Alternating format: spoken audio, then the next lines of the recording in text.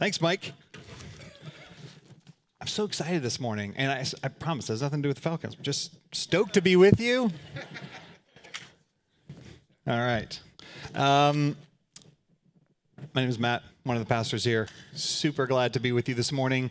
We have, if you don't have a Bible, I'm going to go ahead and ask that first. If a couple of elders could grab the Bibles and hand them out. You are going to need it this morning pretty significantly. I do want to make one quick pre-intro thing. We're in a series on life on mission, and we're going to be so for another few weeks. But one of the things that surfaced, this is like public announcement at the beginning of every sermon, is what happened to the catechism? Did we dump the catechism? The answer is no. We're returning to the catechism as we enter Lent. So in a few weeks, in about a month, we're going to head back into the catechism, begin flipping charts, and be able to begin to re-enter the deep things of God that we're going to be learning throughout the rest of the year. But so as we continue to focus, though, in these coming weeks on life on mission, as we focus during the season of Epiphany on what does it look like for us to live out the gospel in action around us, I want to do this. I want to have everybody, we're going to read together the definition so that it continues to sink in and we have a clear sense of what we mean when we say life on mission.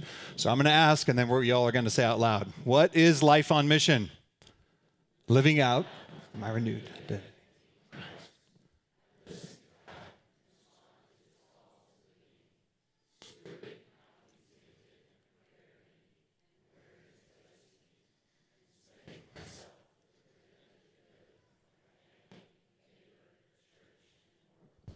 Awesome.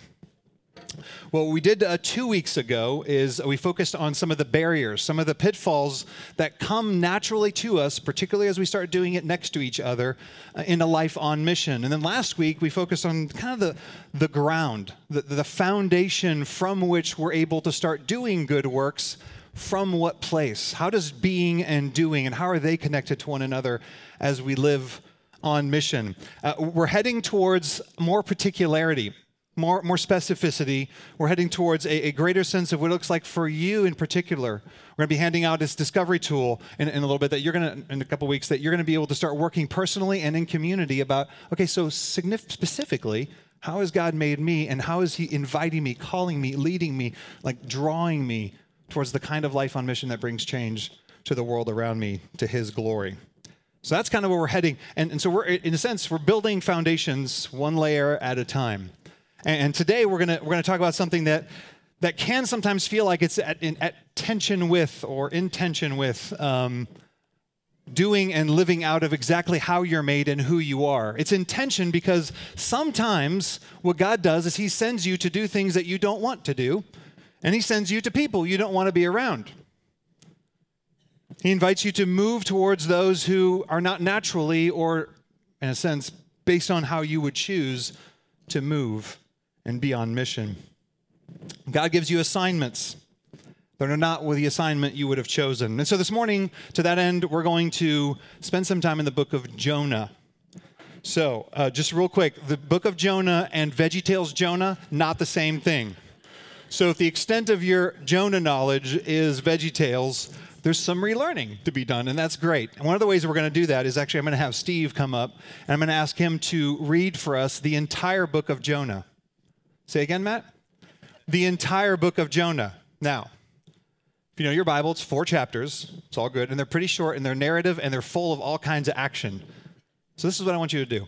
As Steve reads, it'll be on the screen or in the Bibles you have, I want to invite you to step into the narrative. Walk into the story and look around. Participate, in a sense, in the conversation happening between Jonah and God and Jonah and the sailors and God and Jonah and Nineveh. Enter it and let him do some things in you, even as the scripture is read over you. Steve?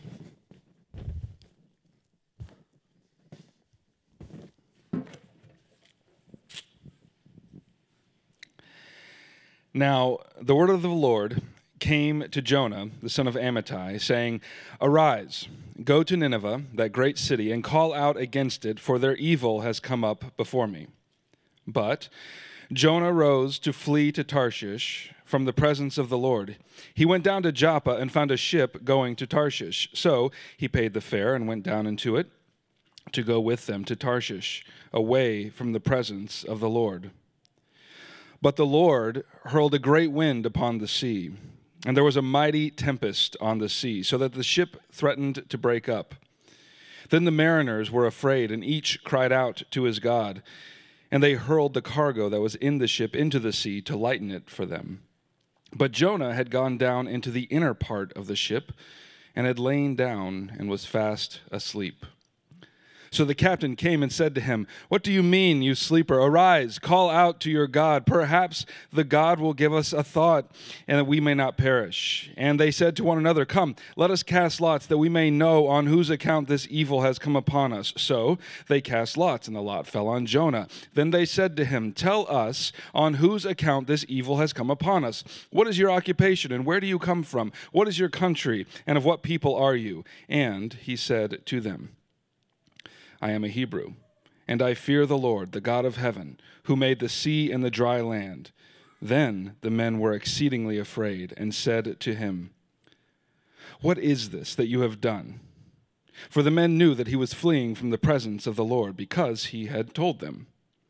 Then they said to him, "What shall we do to you, that the sea may quiet down for us?" For the sea grew more and more tempestuous.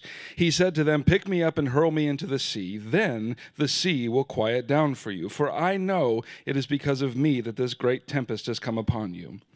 Nevertheless, the men rowed hard to get back to dry land, but they could not, for the sea grew more and more tempestuous against them. Therefore they called out to the Lord, "O Lord, let us not perish for this man's life, and lay not on us innocent blood, for you, O Lord, have done as it pleased you." So they picked up Jonah and hurled him into the sea, and the sea ceased from its raging. Then the men feared the Lord exceedingly, and they offered a sacrifice to the Lord and made vows. And the Lord appointed a great fish to swallow up Jonah. And Jonah was in the belly of the fish 3 days and 3 nights. Then Jonah prayed to the Lord his God from the belly of the fish, saying, "I called out to the Lord out of my distress, and he answered me. Out of the belly of Sheol I cried, and you heard my voice. For you cast me into the deep, into the heart of the seas, and the floods surrounded me. All your waves and your billows passed over me. Then I said, I am driven away from your sight, yet I shall look again upon your holy temple. The waters closed in over me to take my life. The deeps surrounded me. Weeds were wrapped around my head at the roots of the mountain. I went down to the land whose bars closed upon me forever. Yet you brought up my life from the pit, O Lord, my God. When my life was fainting away, I remembered the Lord, and my prayer came to you into your holy temple. Those who pay regard to vain idols forsake their hope of steadfast love.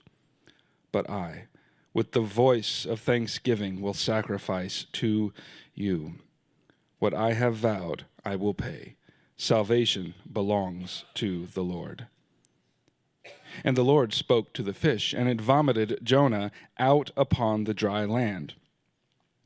Then the word of the Lord came to Jonah a second time, saying, Arise, go to Nineveh, that great city, and call out against it the message that I tell you. So Jonah arose and went to Nineveh according to the word of the Lord. Now Nineveh was an exceedingly great city, 3 days' journey in breadth. Jonah began to go into the city, going a day's journey, and he called out, Yet 40 days, and Nineveh shall be overthrown. And the people of Nineveh believed God. They called for a fast and put on sackcloth from the greatest of them to the least of them. The word reached the king of Nineveh, and he arose from his throne, removed his robe, covered himself with sackcloth, and sat in ashes. And he issued a proclamation and published through Nineveh, by the decree of the king and his nobles, let neither man nor beast, herd nor flock taste anything. Let them not feed or drink water. But let man and beast be covered with sackcloth, and let them call out mightily to God. Let everyone turn from his evil way and from the violence that is in his hands. Who knows? God may turn and relent and turn from his fierce anger so that we may not perish. When God saw what they did, how they turned from their evil way, God relented of the disaster that he had said he would do to them. And he did not do it.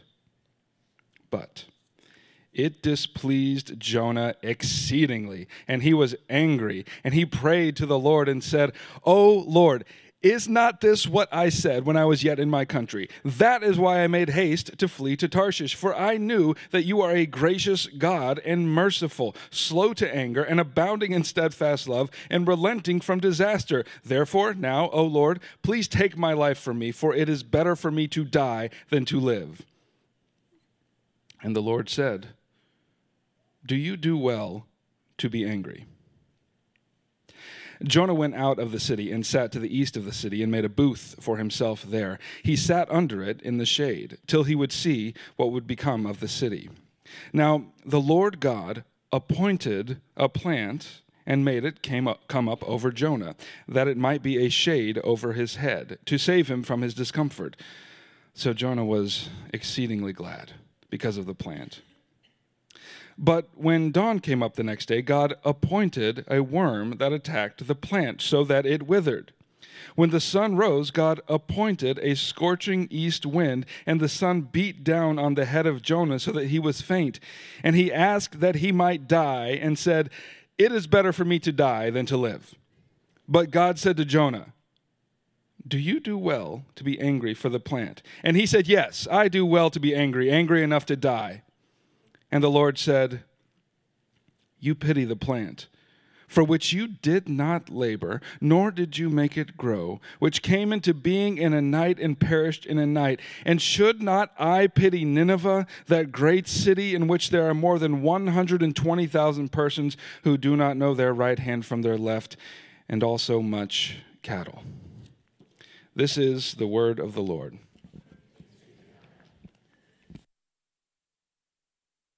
Thanks, Steve. What a story, right? I know the last time you listened to Jonah, listened or read Jonah. One of the things before we even jump in that's very important, this is a point of clear theology that I need to point out, is that you'll see at the beginning in chapter 1 and then once in chapter 3 that Jonah is called to arise. Now, literally in the Hebrew, it's to rise up, which means one thing. One thing that I can understand clearly from the scriptures, and I know, Roger Quam, I know you don't agree with me, but clearly God is a Falcons fan. That's what I'm seeing here.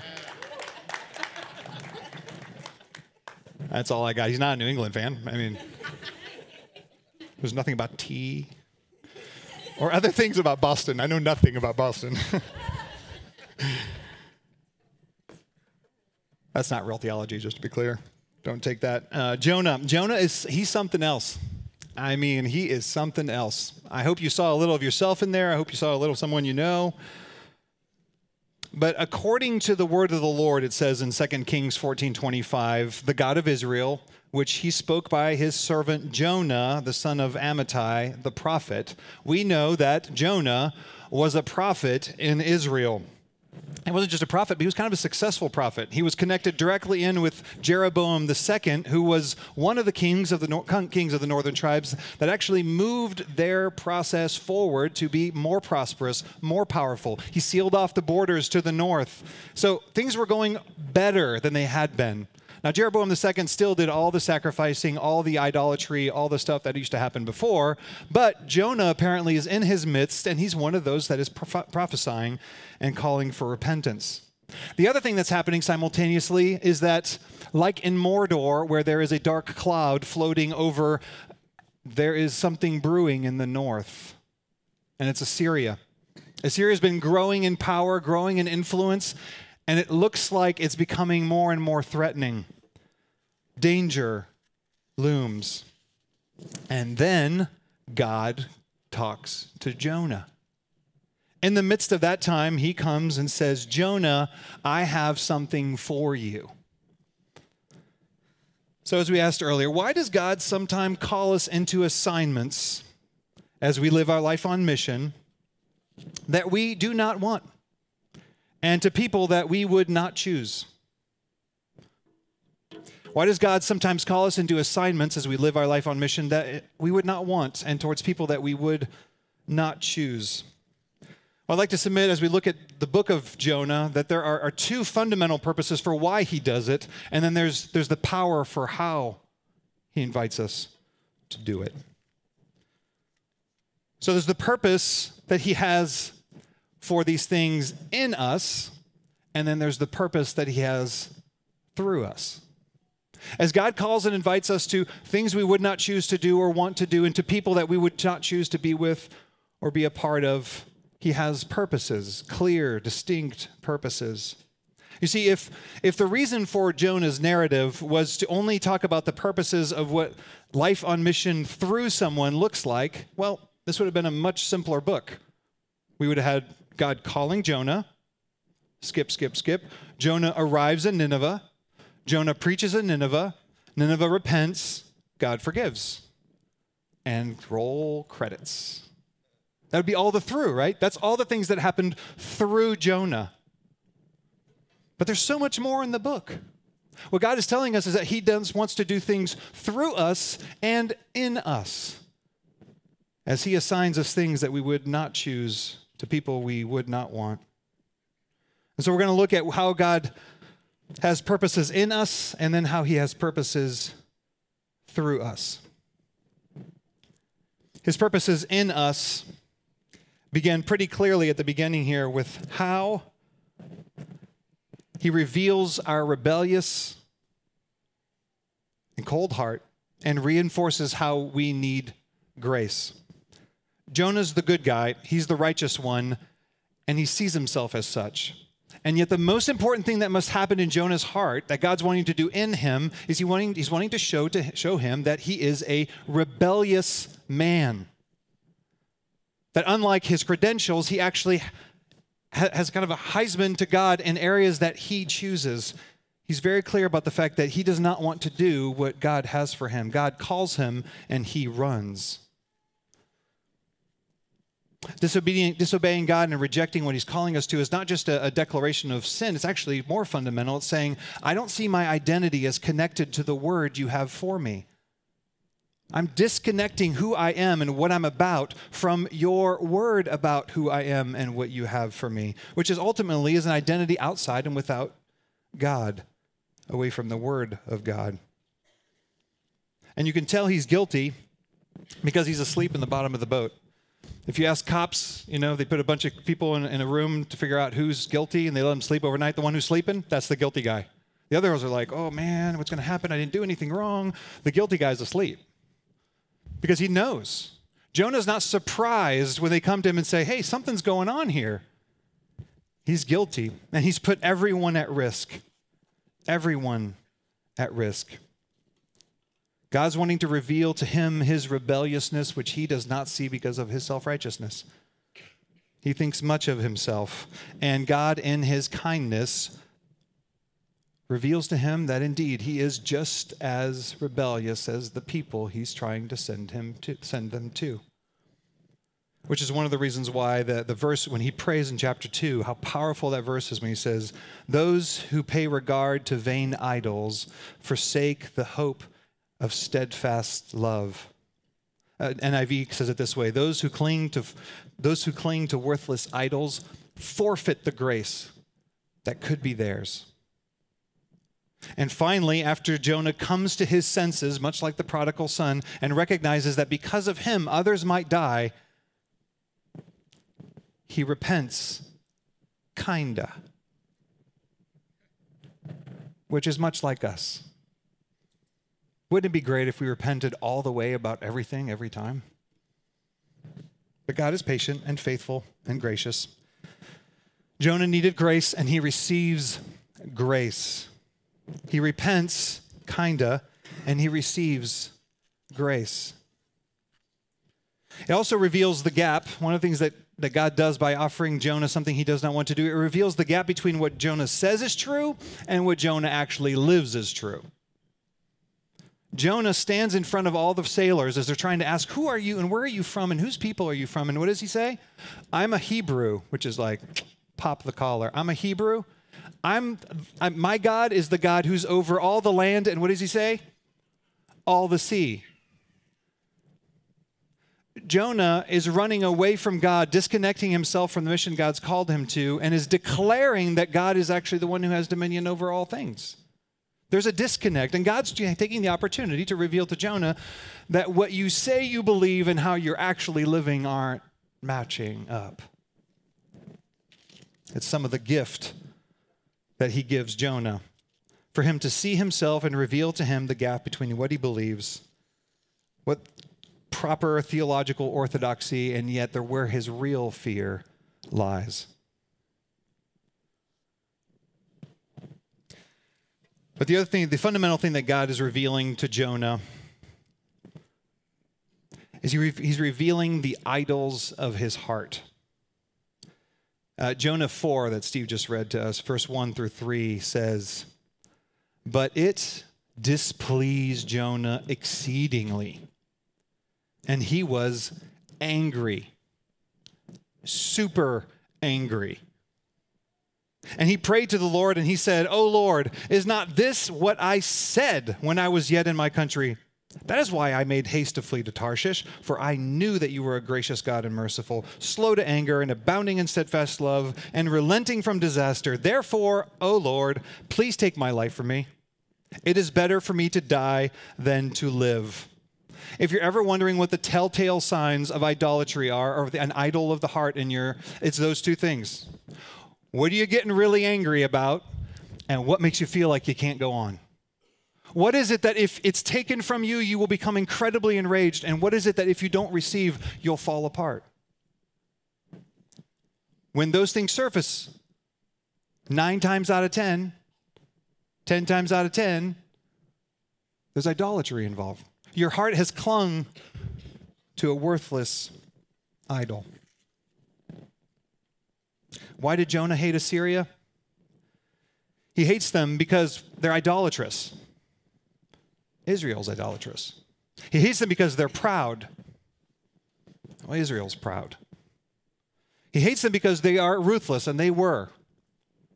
The stories of decapitations and rough stuff happening in the Assyrian is really rough. They were dangerous, cruel, a country of conquest, and they were becoming a growing threat to Israel. But what was more frightening is that the prophets Amos and the prophet Hosea had recently said, by the way, Israel, if you don't repent, God is going to send Assyria to come in and bring judgment upon you.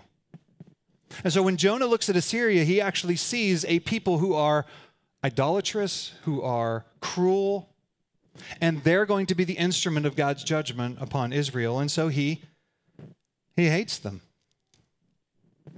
He wants to have nothing to do with them. And it reveals the idol of his heart, one of superiority and self-righteousness. Jonah believed that idolaters forfeit the grace that could be theirs. And so they had no right to be shown mercy. They were too bad. Which is why that prayer that Jonah prays when he says, those who cling to worthless idols forfeit the grace that could be theirs. And what comes right after it? He says, but I, with a voice of thanksgiving, will sacrifice to you. What I have vowed, I will pay. Salvation belongs to the Lord. There is a boast in there. Do you hear it? Because he's separating himself. The reason we know is because when he finds himself in Nineveh, he doesn't actually believe this, right? He's not saying, those who cling in worthless idols like me, I'll be more than glad to. No. It's them and me. I think one of probably the most significant examples of this played out during the 70s and 80s, and I think still has major ramifications today. Amidst the AIDS crisis that took place in our country and around the world, especially as it emerged and scared everyone, one of the things that happened is that the Christian community, particularly in the United States, but around the world, began to see this as a righteous plague upon the gay community. And it became this boast, this sense that there's a deserving of this terrible thing that's happening. Now, ironically, Christian communities were willing to send doctors to villages in Africa that were struggling with the AIDS epidemic, but they would not be okay with anyone going into hospital rooms where men and women, men mostly, were dying. and not attend funerals. I heard a speaker a few years ago who himself, before he came to Christ, had lived a homosexual lifestyle. And he shared this, and I will never forget it. He said, this was a season during the life of our community where friends and former lovers were dying, and no one knew what to do, and everyone was afraid. And all we heard was a barrage from those who claimed Jesus that this was good and right and fitting, the right punishment of a divine God backed by some biblical texts. And he said to us, there's a room full of several hundred people, he said, I don't know that the Christian community will ever recover. I don't know that we'll ever recover for the fact that when those who were in need, we turned our back and judged and accused, that we didn't step in and towards, that we didn't hold hands in hospital rooms because we were so afraid for ourselves and for our reputation. He said, I don't know that we'll ever recover. He's like, but I hope we'll try. I hope we'll move.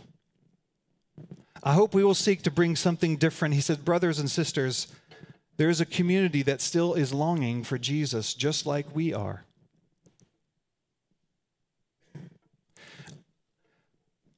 There is something about us that naturally comes when we come to know Christ and believe that he has chosen us and is doing things in us as we become better then. Ours is not as bad as, and we know Jesus and we have him. One of the things that God's sending us to people that we would not choose or to situations that we would not choose is he reveals in us a self-righteousness, a superiority that we have and are more than, and it grieves God. It's not too dissimilar from the idolatry of racism and nationalism that comes out of Jonah. Jonah is a loyal nationalist. And by the way, he despises non-Israelites, which was common in the day. But what's broken about it is that Israel had been chosen by God, as God says, not because you were great or strong or better. I chose you because I chose you. And I chose you for a very clear purpose. I chose you that you would display as a kingdom of priests to the world what I'm like. You're light. And you're supposed to draw people towards you through it. That was lost.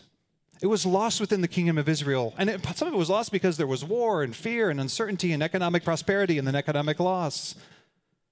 And they lost the purpose for which they existed, which was to glorify God and to do so in a way that drew everyone towards them. And I don't know, there's something about that sounds like us too. That nationalism and in some cases racism become the trumpet calls. And I want to just remind us on Super Bowl Sunday that we are not first Americans. We are not first defenders of the Constitution and fighters for freedom. I'm glad we're those things, but that is not what we are most. What we are most and totally is children, sons, and daughters of the kingdom of God. That we are citizens of heaven.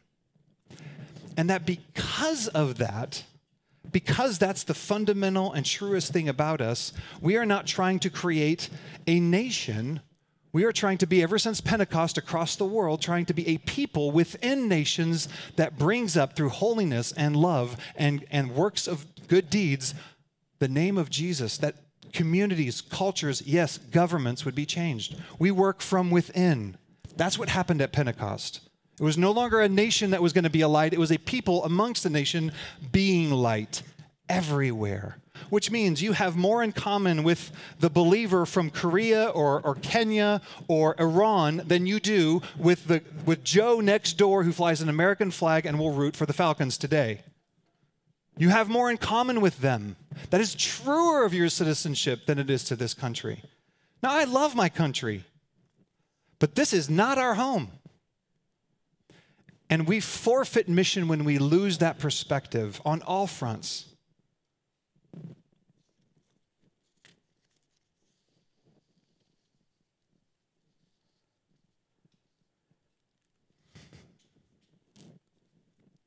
This was a few years ago, probably about 7 or 8 years ago. There was a video that came out that was circling amongst the Christian community, and I got it from a couple different people, so I knew it was circling. And you may have seen it, and it was kind of a PowerPoint presentation, and it was basically a video that said, Europe is being taken over by Muslims. That's basically the story. And it was talking about birth rates of people in England and Spain and Italy versus the birth rates amongst the Islamic communities within those countries, and said by 2040, like, Europe will be Muslim. And I remember coming away from that video, and the colors were red and it was flashing and stuff, and I was like, this video told me two things. This was fascinating to me. One, be afraid. Like, be afraid, and don't let that happen here. And the second thing it told me is that we are far more comfortable with a secularized materialist culture going to hell in Europe than we are as long as they're not Muslims. I mean, as long as they're not Muslims, we're okay. Can I just say, do you know who is turning to Christ in the world? If you listen to who's being converted, who's turning to Christ, it's not the European secularists. Kind of like they came, got the t-shirt, and don't want to play anymore. There's very little hope.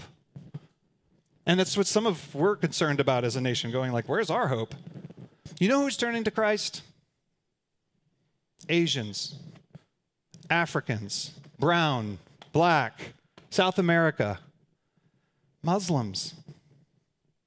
A good friend of ours, he works in northern Iraq, and the stories of the things that are happening, the dreams that are happening out of nowhere, and people and whole entire communities coming to Christ. It doesn't happen outside Liverpool, outside Paris. It's not happening.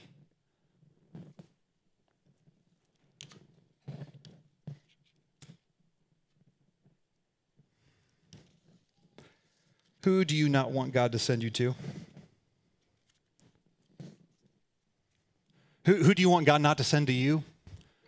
Who do you want to not have move in next door? Who do you want to not have be a part of your project team at work? Who do you want to not have be one of your kids' best friends and play pals? Who do you want not to have ask you for help? When God calls us towards and to people and to circumstances that we would not choose, He reveals our idolatry, our superiority, our nationalism, our racism, our fears, our control. And He confronts us with it. The other thing He reveals is He reveals our comforts. I think that's probably one of the top idolatries of our culture, is that there's a way for life not to hurt, and do everything you can to relieve that as much as possible. That's insipid. And we don't want to be uncomfortable. And what that usually means is I don't want to be around people that aren't like me, or I don't want to be around those that would be thinking differently in a way that makes me uncomfortable or unsure. Stay with my people.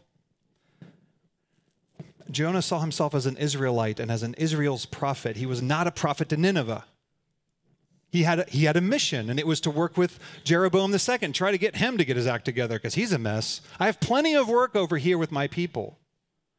And God says, no, I'm going to send you far away to a people you hate, who one day will come in and to carry you all off with all that you possess because I'm doing something.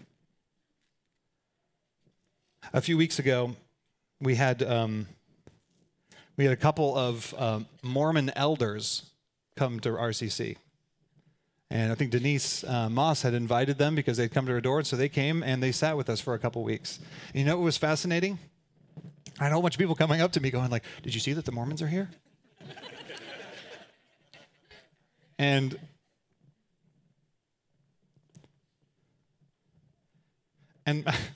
what I kept thinking was, are you worried you're going to catch it? I don't think I understand.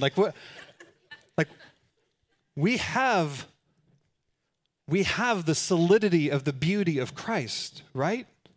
All is well, right? What we talked about last week, our identity, it's solid, right? What can be lost? Why can we not participate and engage in situations that are going to be uncomfortable? We can't lose anything. Nothing can be taken from us. Nothing can be taken from you. God's not uncomfortable with making us uncomfortable. He's just fine with it. And he will go to the ends of the world to bring about the kind of change in us. And that includes bringing us into circumstances and towards and around people that we would not choose.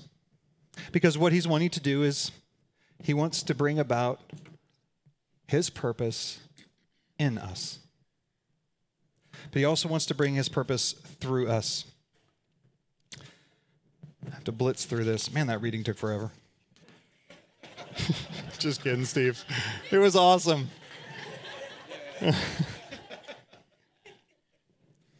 There's two verses.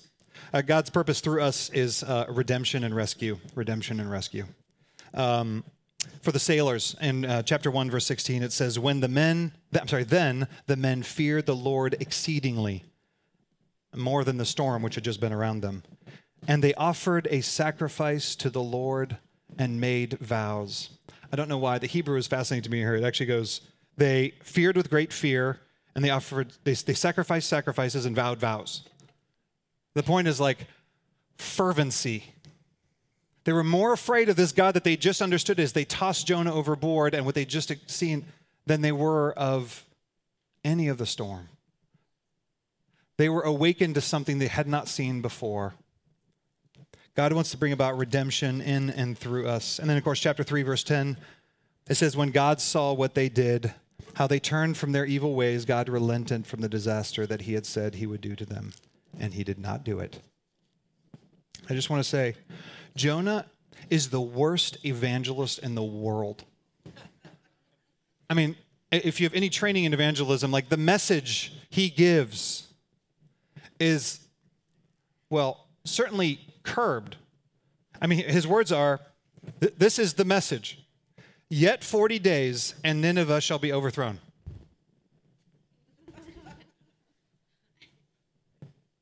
I mean, is there more? I mean, all the other prophets, if you read the prophets, but if you turn, the Lord will come through and he will redeem you and he will restore you and he will not bring the plagues upon you that he said he would. If you only turn, none of that. Well, Jonah hates them. We get the point. Like Jonah doesn't want them to repent. He doesn't want them to turn. And this is the great news. Salvation is from the Lord. And if there's good news for you about whatever God calls you and moves you on in mission, is that you can be not even half-hearted. You don't even have to be wholehearted and not even skilled. And God will bring salvation. He will bring redemption. He will bring about rescue through you. You don't have to be great at it. You don't have to be all cleaned up and have your best attitude. You don't have to have stopped sinning for a certain amount of time before God will work through you. God works when he wants to work. Something about they're his works. Someone said that last week. They're his works. He's going to provide the power. He's going to accomplish them. You don't even have to wanna. Isn't that amazing? Now, don't get me wrong. He wants you to wanna, no doubt. And he wants to work that into you. But isn't it good news that you can even be like in opposition and he will still bring about rescue and redemption? That's our God. Because sometimes you're the one who needs that from someone who doesn't have it, can't pull it off, and doesn't care.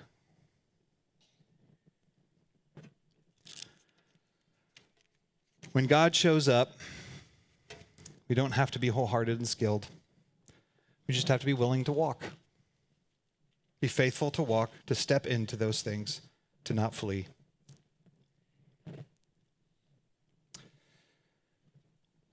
How do we do this? Well, Jesus has this incredible quote in Matthew 12, 39 to 41. He says, he's talking about to the scribes and Pharisees, and he says, an evil and adulterous generation seeks for a sign. They're like, show us a sign, show us a sign. And, but no sign will be given to them except the sign of the prophet Jonah. For just as Jonah was 3 days and 3 nights in the belly of the great fish, so will the Son of Man be 3 days and 3 nights in the heart of the earth. The men of Nineveh will rise up at the judgment with this generation and condemn it, for they repented at the preaching of Jonah, and behold, something greater than Jonah is here. Loved ones, that's your hope. Someone greater than Jonah was here for you.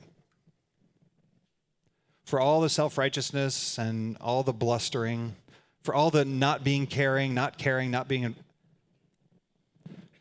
He was the one who was thrown into the sea, not because indeed everyone was perishing because of him, but everyone deserved to be thrown in the sea, and he received it. He was cast down. He was thrown. He was the one whose the ropes were wrapped around him, and he descended into Sheol, into the depth. And he did that for you. He did that because he was sent to a people that were going to reject him.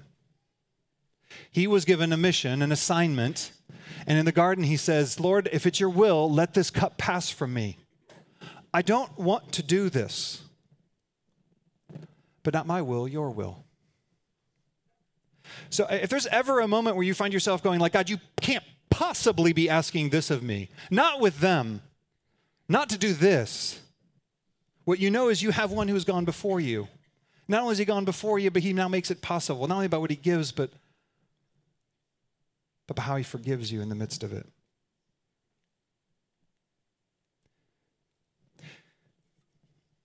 And as he was tossed into the sea, peace came for you. And peace came for me. And now in that peace, we go and we offer peace. We offer hope. Because we should have been cast overboard. You should have been cast overboard. Because you deserve to be thrown in the water. But God. And so as we come and we receive communion this morning, that's what we get to ask God. God, would you allow this power of Christ work in me, on my behalf, for me, to bring about the kind of changes in me and to work your perfect purposes through me? He must, and he will. He will. So let's pray. Father, we come and we receive now. We're desperate for you, and we have nowhere else to go. It takes very little for our idolatries to come to the surface.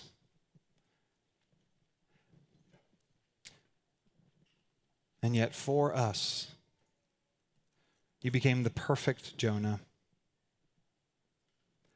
the perfect missionary. We love you, Father. We are desperate for you. We want to be changed by you. So do your work in us. And we pray by faith that whatever you send us, whomever you send us, wherever you send us, that we would find ourselves saying, salvation is from the Lord.